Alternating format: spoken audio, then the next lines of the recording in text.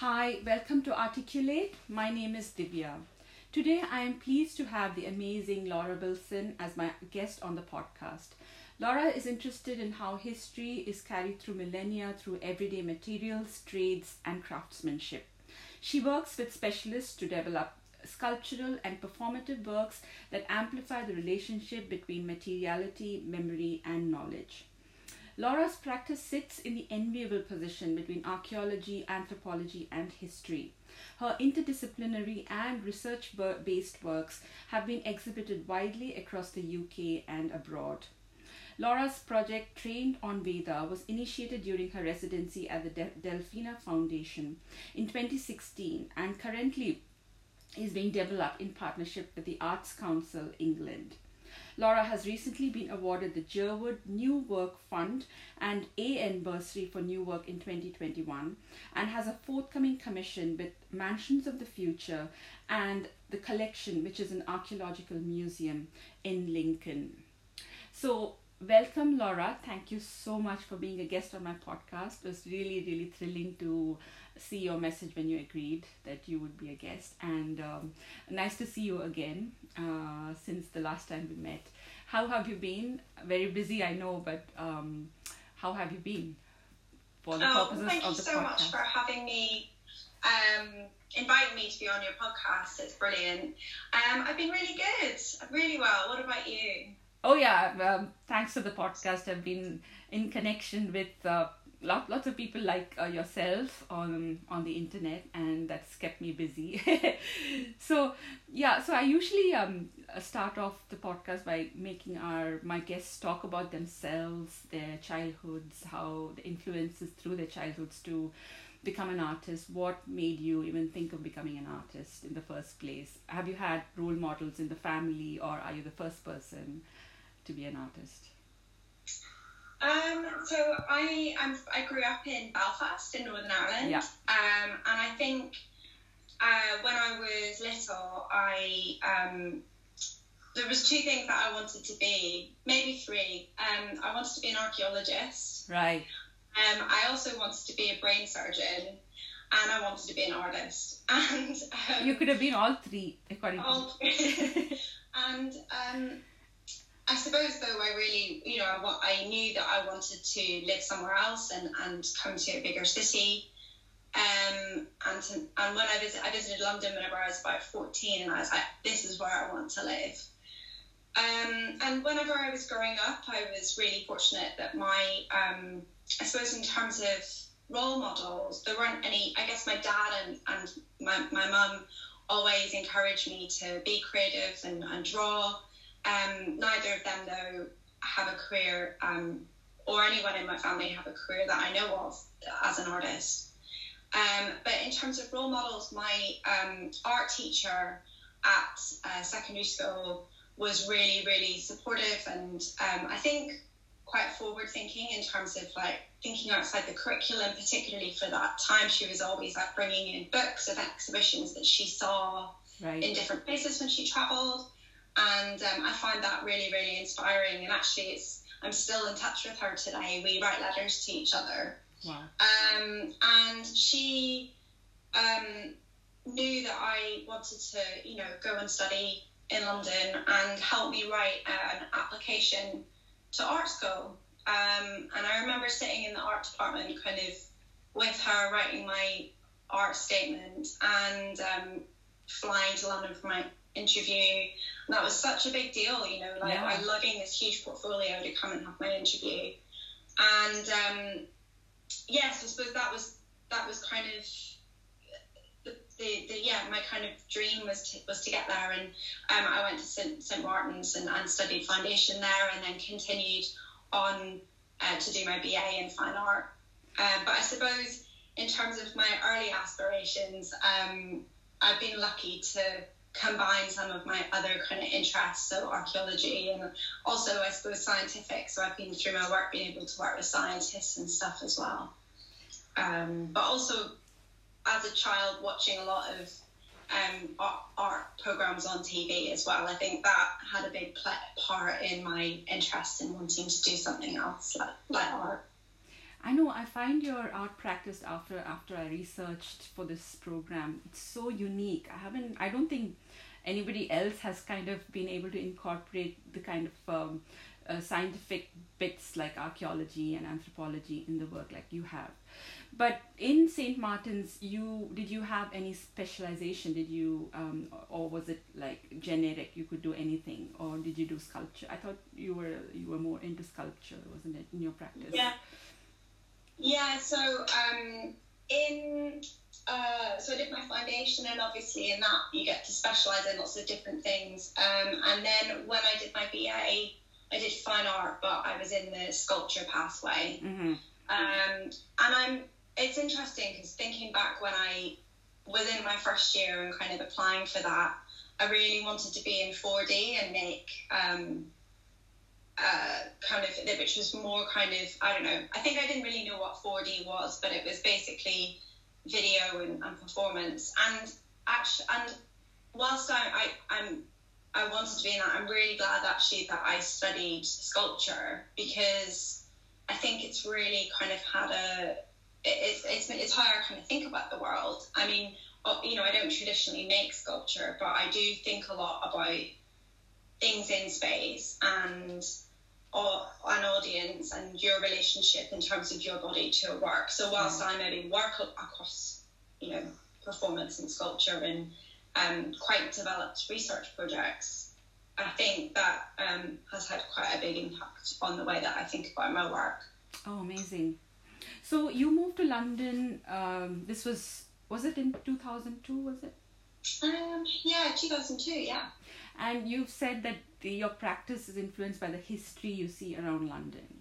So do you ever think about the political history of, you know, Ireland and England and consider your practice in that way, or is it more anthropological? Is it more like during the medieval times? Because isn't it when we go further along this conversation, we know that it's more about, you know, digging deeper and 4,000-year-old bronze objects and stuff. So do you even consider like recent history, or is it more about how ancient people moved and lived?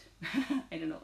Is that a question? Yeah, that's a really great question, and I think I'm really inspired by history, and I think that, you know, you can't ignore history because it's something that's kind of in us and around us, and in architecture and in the landscape.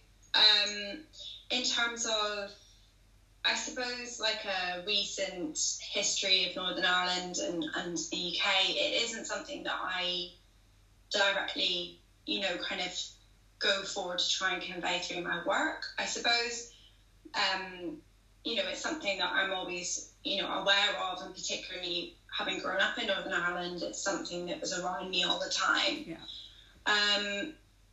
But I suppose I'm really interested in the passing on of knowledge, and how that is done, so how that it can be done through people, and how knowledge is transferred through time. So be that, you know, 4,000 years ago in the Bronze Age, or kind of, as you say, more recent history. So I've been working in the last 2-3 years researching for a commission called New Geographies, where I've been researching this archaeological site, which was a Bronze Age settlement that went on fire and then collapsed into the ground. And what's really, the archaeological site is kind of so unique because they were able to find traces of the people that once lived there in terms of the objects that were found. So often on a Bronze Age settlement, they don't really find a lot of things intact. So there was even kind of a bowl with a spoon in it, with some food in it. Wow. And I suppose the things that I'm kind of trying to encapsulate through my work is that almost collapse of time, like, and, you know, the fact that it's still people that are inhabiting those places, just in different ways. Sometimes the gestures are the same, and sometimes the gestures are a bit different. But with that work, I was working with an archaeologist, but also working with a brick quarry, which is where this site was found. And so it was also about bringing these two kind of how the archaeologists work on this site today and the brick quarry workers work on the site today as well, and they work in this kind of amazing symbiotic, they have this amazing symbiotic relationship in terms of how they dig and work the land. So I'm not really sure if I've answered your question entirely, but I mean, I would have come to that. I'm going to speak about that amazing project in detail later on, because it has so much to it that you can go into. But I want to go like step by step from your in your career. So that project initially, when you took a brick from Belgium and brought it back to when Central St. Martin, the new building was being built. That was such the gesture itself is so like poignant, and it links now with this crazy Brexit business. That itself is such an amazing gesture when you are talking about the unity of peoples and Europe being the same kind of culture almost. So how did you get that idea when you were like literally, so this was what, 10 years ago, right? Yeah, so it was actually, I started working on that project in 2007. So when I graduated, I graduated from Central St. Martin's in 2006. Right. And I was invited to participate in this exhibition in Belgium in 2007 that was curated by two Belgian curators who had been fascinated by the Locked Room, which, have you ever heard of the Locked Room? No.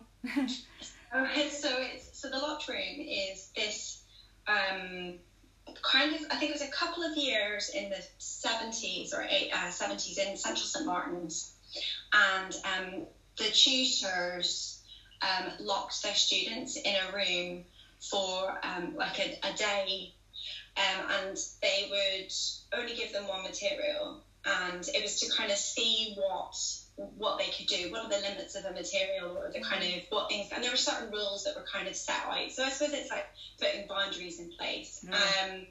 And the curators had been reading about this, and they were particularly interested in inviting graduates who had worked and studied in that building. So I went to St. Martin's when it used to be on Charing Cross Road in Soho.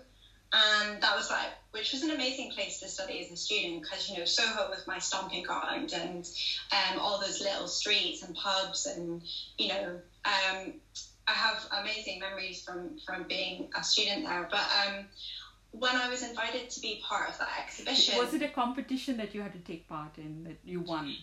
Or... I think there wasn't really a competition. I was put forward amongst a couple of other graduates, and the curators, I guess our work was selected from that in a curatorial sense. So it was me and a couple of other people that I'd studied with. And the exhibition was due to take place on this archaeological site in Belgium, in Ename, which is in Flanders. Right. And so the archaeological site was this Benedictine abbey, 17th century Benedictine abbey. And before I went, I was really fascinated by the fact that it was an archaeological site, but I suppose also I did so much research about this site before I went over, and found out that the Benedictine abbey was demolished in the 1800s, and the bricks were sold off as building materials. And I became really interested in thinking about that fact that, a material or a brick has within it so much history and so much information. It has seen so much. Oh my God. Yeah. And they're also very human in scale. And, it's that thing. I've often walked around towns or, picked up a brick, and I've got one in my handbag. But so I I went to St. Martin's. It was during the summer break, and they were demolishing a wall on the 6th floor in the Charing Cross building. And that building is also, you know, where the Sex Pistols had their first gig. Yeah. But Gilbert and George went there. You know, it's kind of, I guess it's quite in iconic. A lot of historical photographs from St. Martin's. And so I took a brick from one of the studio walls and took that with me to Belgium. And that became the foundation stone for a structure that I built on top of the foundations of the archaeological site. Wow. And I worked very closely with the archaeologists there, but also local bricklayers and local brick experts to come up with a mortar that I could use to build on top of this that wouldn't damage the archaeological site. And actually the bricks that I used to build the structure were also bricks that they have on site to, you know, do repair work on the archaeological site. Right. So I made this structure that was as tall as we could physically make it without using scaffolding, and it was built on top of a square sort of foundation, and it was up for the duration of the exhibition. And on the opening, I exchanged my brick from London with a 17th century brick from the Benedictine Abbey. Wow. And that was kind of done through a contract with the mayor of the town and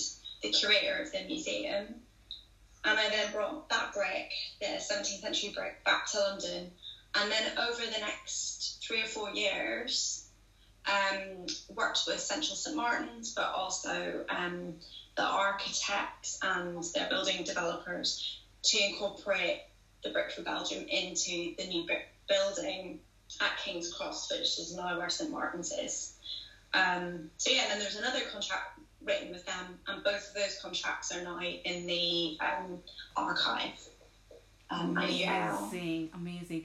So was this all like, how was it documented? Was it all made into a film, or was it like a series of pictures? How do you even bring those images or the work back to, if somebody currently wants to see it or access it?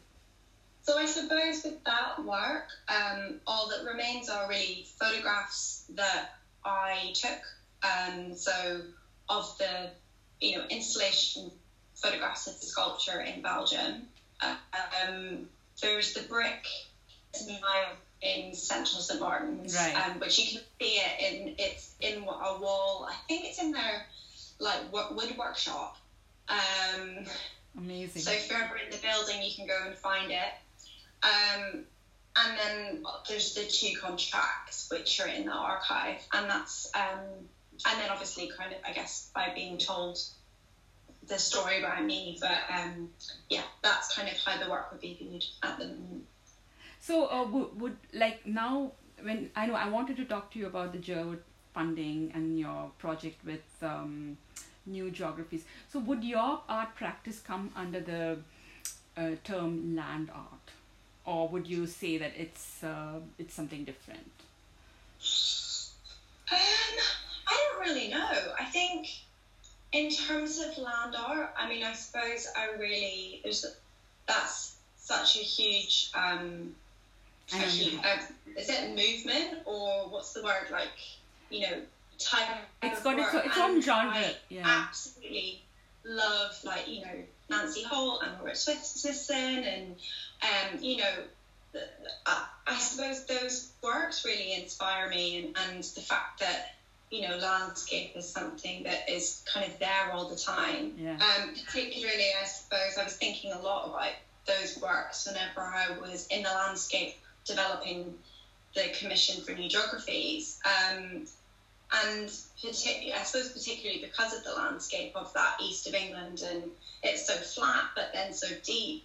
I suppose, yeah, the things that I think about all the time. I don't know if it'd be quite exciting to be part of that, but yeah, I don't know if I've quite figured that out yet. Because that wonderful essay that was written about your work, I forget the author right now, but I think she mentioned it as part of the genre of land art. I was wondering, yeah, that's interesting when you think about it that way. So, congratulations on that. It's in the art agenda. Yeah. It's on your Instagram.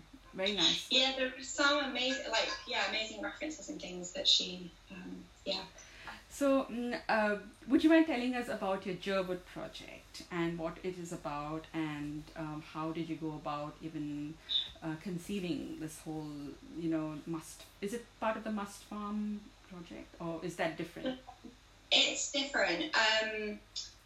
See, the thing is, there's so many things happening that it's like hard to keep track. I think that's the thing. I kind of work. It's interesting. I end up kind of working on a lot of different things in parallel, and often they kind of meet in really kind of odd ways, or they don't. But so actually, seeing as you've asked me about the Jerwood, so the Jerwood have awarded me a commission, or kind of awarded me some funding to develop a proposal which I had been wanting to make for a little while. So I'm going to be making a new work called Gutting, which is investigating digestion and what goes on inside our stomachs. Amazing. And but that work that proposal is kind of developed out of a body of work which I've also been working on for a number of years, called Trained on Veda. Yeah. Oh, it's Veda. I keep calling it Veda, like the Indian way. It's Veda, okay. Well, interesting you say the Indian Veda, because I do think that the word is sort of connected somehow. It must be. But shall I explain a little bit about Trained on Veda? Please. Yeah, absolutely. And then I can kind of... Yeah, exactly. So Trained on Veda was something that I developed during my residency at Delphina Foundation in 2016, right. Where I wanted to research this particular type of bread called Veda bread, which is from Northern Ireland, so where I grew up. I grew up eating it. I mean, how healthy is that? It's so good, honestly. So it's a dark brown malted loaf, and it's a little bit squidgy whenever you sort of toast it, or not. It's delicious. And whenever I was growing up, it was always allegedly made to this secret recipe, and I was quite curious. I suppose I wanted to figure out, how secret is a recipe. And so I started doing a bit of research, and I made contact with this guy up in Scotland whose name is James Kerr, and I phoned him and I was like, could I come and speak to you? So allegedly he had an archive of Veda bread as well as secret recipes, and so I went up and I met him and I met his wife, and we talked about my practice and and at that point I'd started also working with a baker just outside London, on a kind of other project, but so had been kind of starting to work with bakers, and was telling him about that, and he was kind of, if you're interested in ever making this, or get in touch. So when I did the residency with Delphina, I phoned him and I was like, I would really like to investigate this more, and he said to me, I'm not sure that I want to have all this archive anymore. And so by the end of the phone call, I had kind of said I would take it on from him and look after it.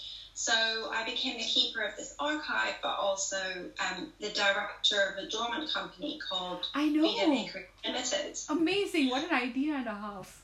Good. So I've been, I suppose, investigating what that means over the last couple of years, but through Trained on Veda, I've been working with Mark Darvall, who's a baker just outside London, and we've been researching the kind of old recipes of the bread, and made a version of the bread which we're now sharing our recipe with bakeries and galleries around the country. I see. So that it's a way of, I'm not sure if I mentioned, but Veda bread, in terms of its history, so what I discovered through the project, it was discovered, if you can discover bread, in 1900, and it became, by this guy called Robert Graham, and it became popular all across the UK, and it had bakeries in all the major cities. Yeah, I read about that. Yeah. Which is just kind of amazing that I feel like he's quite an exciting kind of eccentric guy, but he for some reason I think it's also World War II with rationing and things like that, it stopped being made in mainland UK and it's only made in Northern Ireland. And also I think you said Industrial Revolution when they wanted stuff to be made quite quicker. And yeah, the trolley wood process. So yes, I've been kind of researching that bread, and then so through that project, as part of the research, I came across that in the early 1900s, because the bread was very, very good for your digestion. Yeah. It was prescribed by doctors to have it, to make your diet better, to cure certain diseases to do with digestion, so like gout, or if you have too much acid in your stomach, and it kind of marries up really well with a kind of interest in, I suppose, more broader interest in people being more interested in their bodies and the health and healthy eating and like where does food come from, and that up to the kind of early 1920s there was a kind of shift in the way that people were thinking about food. Yeah. And for me, I suppose I think a lot about how that's happening again now, how people are kind of returning to healthy bread or sourdough cultures, or like where's your wheat coming from, and having all this cultures like as if they're a pet. My neighbor gives me the yogurt to keep when she goes on holiday and stuff like that. Yeah. Kefir, she got the Kefir, the yogurt. Yeah.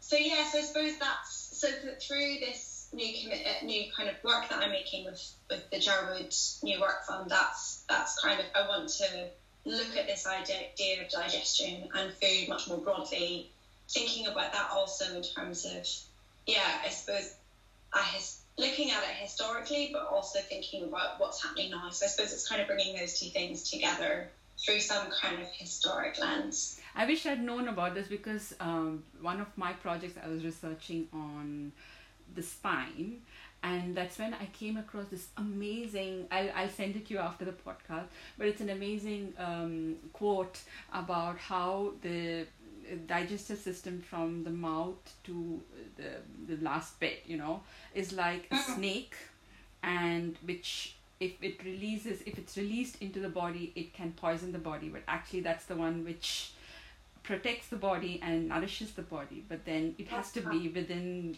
the contains of the system, otherwise it's a poison for the body then. So I don't know, I'll send you the quote afterwards, but I think it's quite relevant for you. Oh yeah, no, please do send it to me. That would be fantastic. I suppose my research is really ongoing, and at the minute I'm gathering kind of information, and then I'm also working with a script writer to develop some kind of script for the work. So hopefully that will be later this year. I'll be able to realise it, depending on lockdown and all the other things. I know, obviously. Gosh. So you can't pin down what your work, you can't say this is about this. It's like a combination of so many things. It's politics, it's materials, it's histories, it's processes, and it's recipes. Oh my God, it's like amazing, really nice.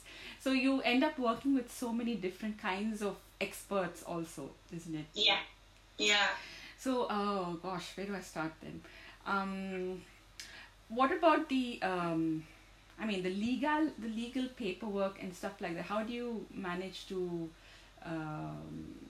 weave through all the logistics of working with different kinds of people, and like you had to buy the company, and you had to get permission for going to Belgium and taking the brick and the contract. So how do you do it like single-handedly? Do you have a team of people with you working with you, or do you have an agent, or do you just manage to do it yourself, or how do you even and you have so many other things to think about, and these are all like the administrative bits. So how do you research for that?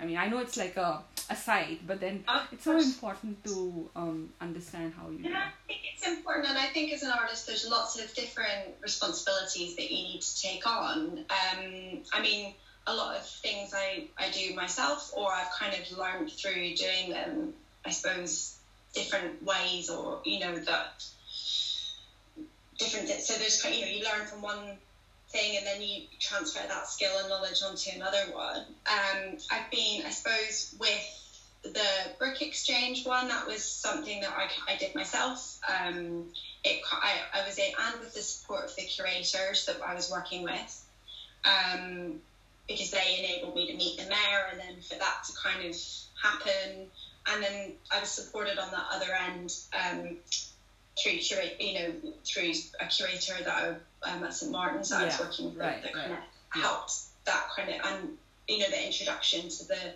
building people, and then all of those kind of logistics, I suppose. So a lot of emailing involved, a lot of conversations, and I suppose also a lot of kind of obstacles that you have to overcome, but I suppose that's the same in any job. It's just that you have to have the idea as to what, in the beginning, you have to have the idea of 10 steps ahead in order to understand who to contact. You can't just let it evolve and then realize, oh, I haven't got this. That's going to like set you back by a few months or a few weeks, isn't it? Yeah.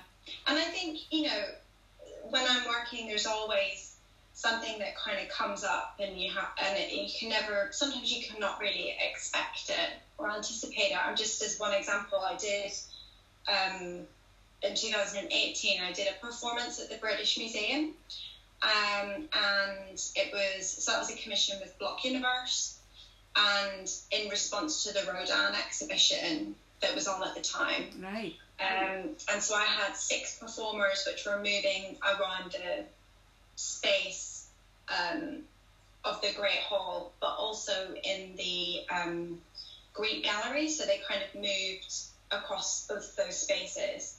And so when we were rehearsing, because we had to rehearse really, really early in the morning, and there's only specific days we could do, and you know, we only had about 40 minutes or an hour in the place to rehearse for a 4-hour work. Wow. Amazing. So it was quite it was quite interesting, kind of. You had to probably improvise the rest of the time. So it's kind of like, I suppose it's sort of like working that out. But one of, quite close to the performance, one of the curators that I wasn't working with, who was in charge of the Greek galleries, caught wind that we were walking around the Greek galleries with bread dough, which is what the performers were kind of walking with. Oh, yeah. And they were a bit concerned that, you know, the performers were that the bread dough was going to interact with the sculpture, with you know, their artifacts in the museum. And obviously they were nowhere near it at all. And, you know, they're kind of, and, you know, the bread dough was going to go nowhere near any of those artifacts. But it was, their kind of automatic reaction was like, no, it's not going to happen in those spaces. And, you know, if that had been the case, then, and we weren't able to do it at all, then that's fine. But actually, you know, I was really well supported by the curators, and and also with Block Universe, and they worked with me to kind of write a risk assessment that would mean that it would be kind of, we would reassure them that it would all be fine. So in terms of like legalities, also risk assessments is something that I have to kind of also deal with. What about insurance? Don't you have to pay sky high insurance for working in such places? The insurance for that was, I think it was already covered by the British Museum. Yeah. I think, anyway, yeah. But all of those things had to be, you know, and Block Universe has insurance, I think, as well. So, but yeah, absolutely. I have to, because I'm also working with all of that, and I have my own insurance as well. So basically you have to be really personable, and you have to have the right people skills also to get people to, you know, listen to you and agree to your requests, I suppose. So there's so much. Yeah, there's so much to ask you actually. So how about the must farms? That's also so interesting about, you know, like you were saying about the 4,000-year-old artifacts that you Doug, and then you had a connection with Cambridge when you worked. Yeah. So why don't you tell us about that? So, yes, I've been working over the last 2 years researching Must Farm, which I mentioned earlier, which is this Bronze Age settlement. And I've recently just made 2 pieces of work as a result of the research. So I was really on site researching with the archaeologists and the brick quarry workers. And I made a performance which is called Deep, Deep and Deepening, and that was presented in October last year in the quarry with 12 independent dance artists, all amazing performers that I have. Some of them I've worked with before on other works, and then some of them were kind of connections from them that I had met, and this is the first time I was working with them. So that performance was realised in the quarry itself with quite a small audience, and I filmed it, and then that became the kind of starting point for a film work called Deepening, which included some footage from the performance as well as new footage which I filmed in the museum, as well as kind of research footage that I kind of took along the way through my research. So this turned out to be more a performance, or is it a collaboration with? Because I remember the museum in Norwich, which you had exhibited the bronze artifacts from. Yeah. So is that connected with this one? It is. So the film itself was presented in Norwich Castle Gallery. Okay. And it was actually, unfortunately, it closed a bit early because of coronavirus. Yeah, okay. So it was due to close at the end of March and then close a little bit early. But the film was presented in their archaeological galleries, along with 12 of the vessels which have been excavated from Must Farm. And then also these kind of tools for performance. So they're I don't know if you can see the hods in the background. So the performers each have one of these hods, and so I've displayed those in the gallery, as well as a bench, which is a kind of similar to the bench that people who attended the performance would have watched the film. So the bench is built with bricks from the site as well. Wow, it's so complex, this whole that itself is a whole performance, the building of the benches and the weaving of all these different aspects of your work, isn't it?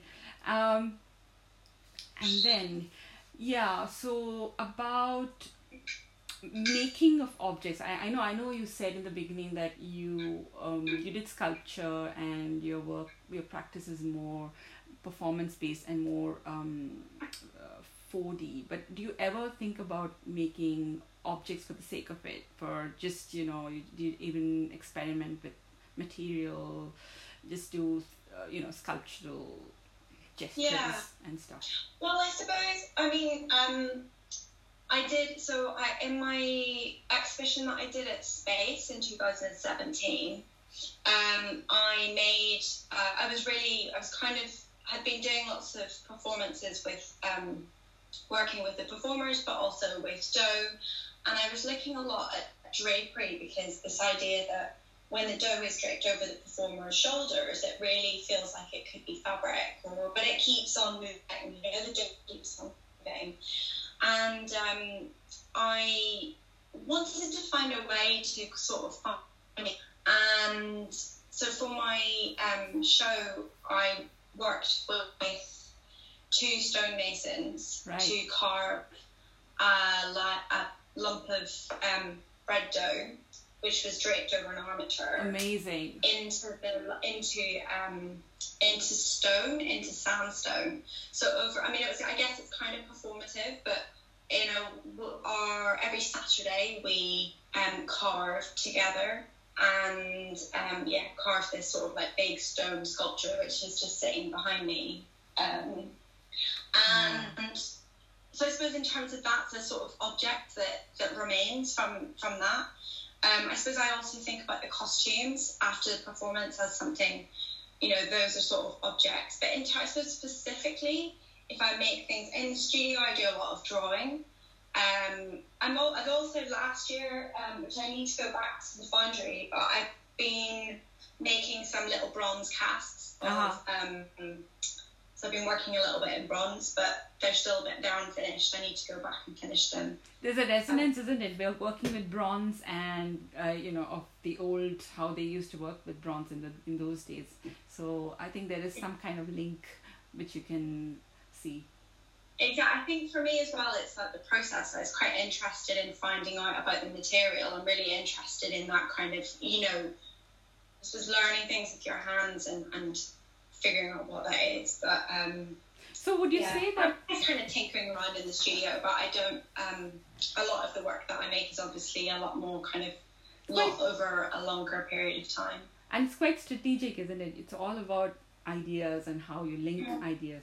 So would you say that your work is more performative, or because you work a lot with food now, with dough, and you're trying to link histories of dough and make performances related to how you need dough. So how would you say your future work? I know you're talking about the digestion and all that, but then I mean, would dough be part of your regular repertoire of work when you going forward from here?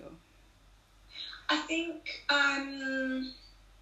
it's not something that it's obviously something that is in the back of my mind and it's part of stuff that of work that I've made, but it isn't currently something that I suppose what I mean is that I always find, because I'm working on lots of different things at the same time, that things do overlap. I guess I mentioned that earlier. Yeah. So I suppose whilst I might be actively not making any kind of like dough performance, I'm interested in it as a material. So I suppose in what it is, in the fact that it's organic and it's alive, and I always think about it as this kind of ecosystem where everything is kind of moving and alive and interacting with one another. So the yeast cells are kind of there. There's bacteria in there, and and they all live in colonies. So in a way, I sort of think about it on a kind of macro scale as a kind of, as kind of bodies or things kind of moving.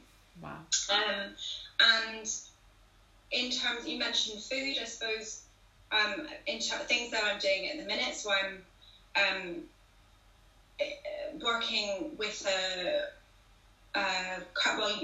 with a Turkish chef on a new commission for the Istanbul Design Biennale. Yeah. And we are actually making a recipe. We've collaborated on a recipe which is taking Vita bread as a starting point to make a kind of Turkish bread sauce, which is going to complement a kind of a dish, which is hake, a hake fish, and we've cooked that together.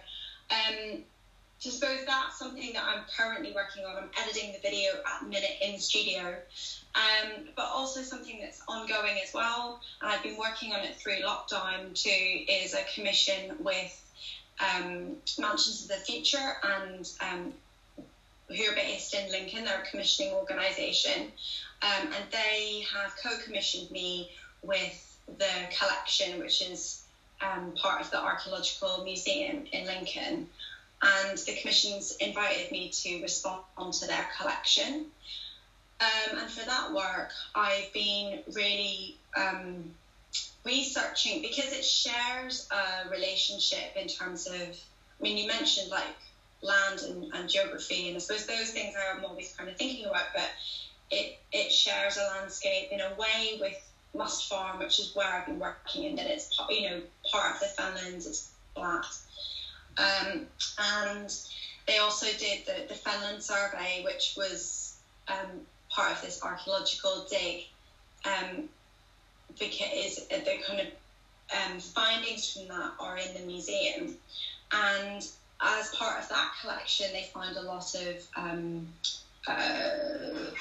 this thing. It's called briquetage, which is they use that in salt, in mining for salt. And so I'm doing a lot of research at the minute with like researching basically salt and salt mining through history in the Lincolnshire area. So I'm going to be making a new work, hopefully later in the year. Not really sure exactly what form it's going to take at the minute, but yeah. Amazing. I mean, it's like mind-boggling that you go from one thing to another so seamlessly. I mean, I'm sure even you must be amazed how things lead from one thing to another, and then it opens up into other ideas, isn't it? So this is a good time to talk about how you go about applying for funding applications and going for, do you present proposals to these organizations, or do they come out with open calls that you respond to? How do you even know about them? And because they should align with your interests, isn't it? So how do you know which organization aligns with what you are interested in doing? Or do you kind of tweak your work to suit the organization? How does it work? I mean, how do you even look for work which is similar to your interests and what you've done before? I mean, there are links between your previous works and your future work. So is there do they make commission work based on your previous work? Is that how it works? I think, yeah, it is a combination. I think, so mainly a lot of the work that I've been doing over the last few years has been on commissions. So yeah, as you mentioned, it's kind of work that curators have maybe seen and then invited me to respond to something. Laura, there's another question which I really wanted to check with you is about what do you enjoy most? I know that we spoke about your research involves so many different things, like it flows so seamlessly. At the same time, it touches on different, completely different aspects of like geography, food, archaeology, history. So what is it that you really enjoy in your work? Is it the interaction with experts in the field, or is it the performances that come out of it at the end, or is it actually the fact that in your head you're able to see the merging of these concepts together when you're conceptualizing how the project will go ahead? What is it that really interests you in the kind of work that you do? That's a really good question. I think it's maybe a mixture of all of those things. Yeah. Ultimately, I mean, I love working with people, and I love learning new things and exchanging conversation, and challenging myself, I suppose, putting myself in an uncomfortable situation sometimes. Why is that? I suppose ultimately it's that kind of exchange of information and sharing with people. And you mentioned like that kind of thing where you kind of everything comes together. I think it's what that point is really, it's a really hard bit to describe whenever you, because I sort of feel like sometimes I'm working on things for such a long time, and then it's like getting to that point where you're like, oh yeah, that makes sense. That's why that fits there. And it's not often something that I know beforehand at all at the beginning, or so in a way I'm maybe guided by instinct a little bit, or kind of also maybe by coincidence a tiny bit as well. Sometimes it's like one part, how human interaction and how those, and relationships, I suppose, and how those things kind of connect up and can go across projects. Yeah. So is your work in any way didactic? Do you kind of bring out like lessons from it, or do you even have some kind of theories that you can come out with, or is it just you kind of think of new ways of looking at history and archaeology, or is there a lesson that people can learn from it? I think everyone will probably bring, I think the thing that excites me is that when a work is made, different people will bring different things to a work, and they'll bring their own experiences and relate it to different ways. and I think that's quite exciting. Obviously, there's kind of reasons behind why I've made work, or just certain decisions that I've made along the way. But I suppose ultimately, when it's made and it's out there, that's so you want people it's an audience, audience interaction.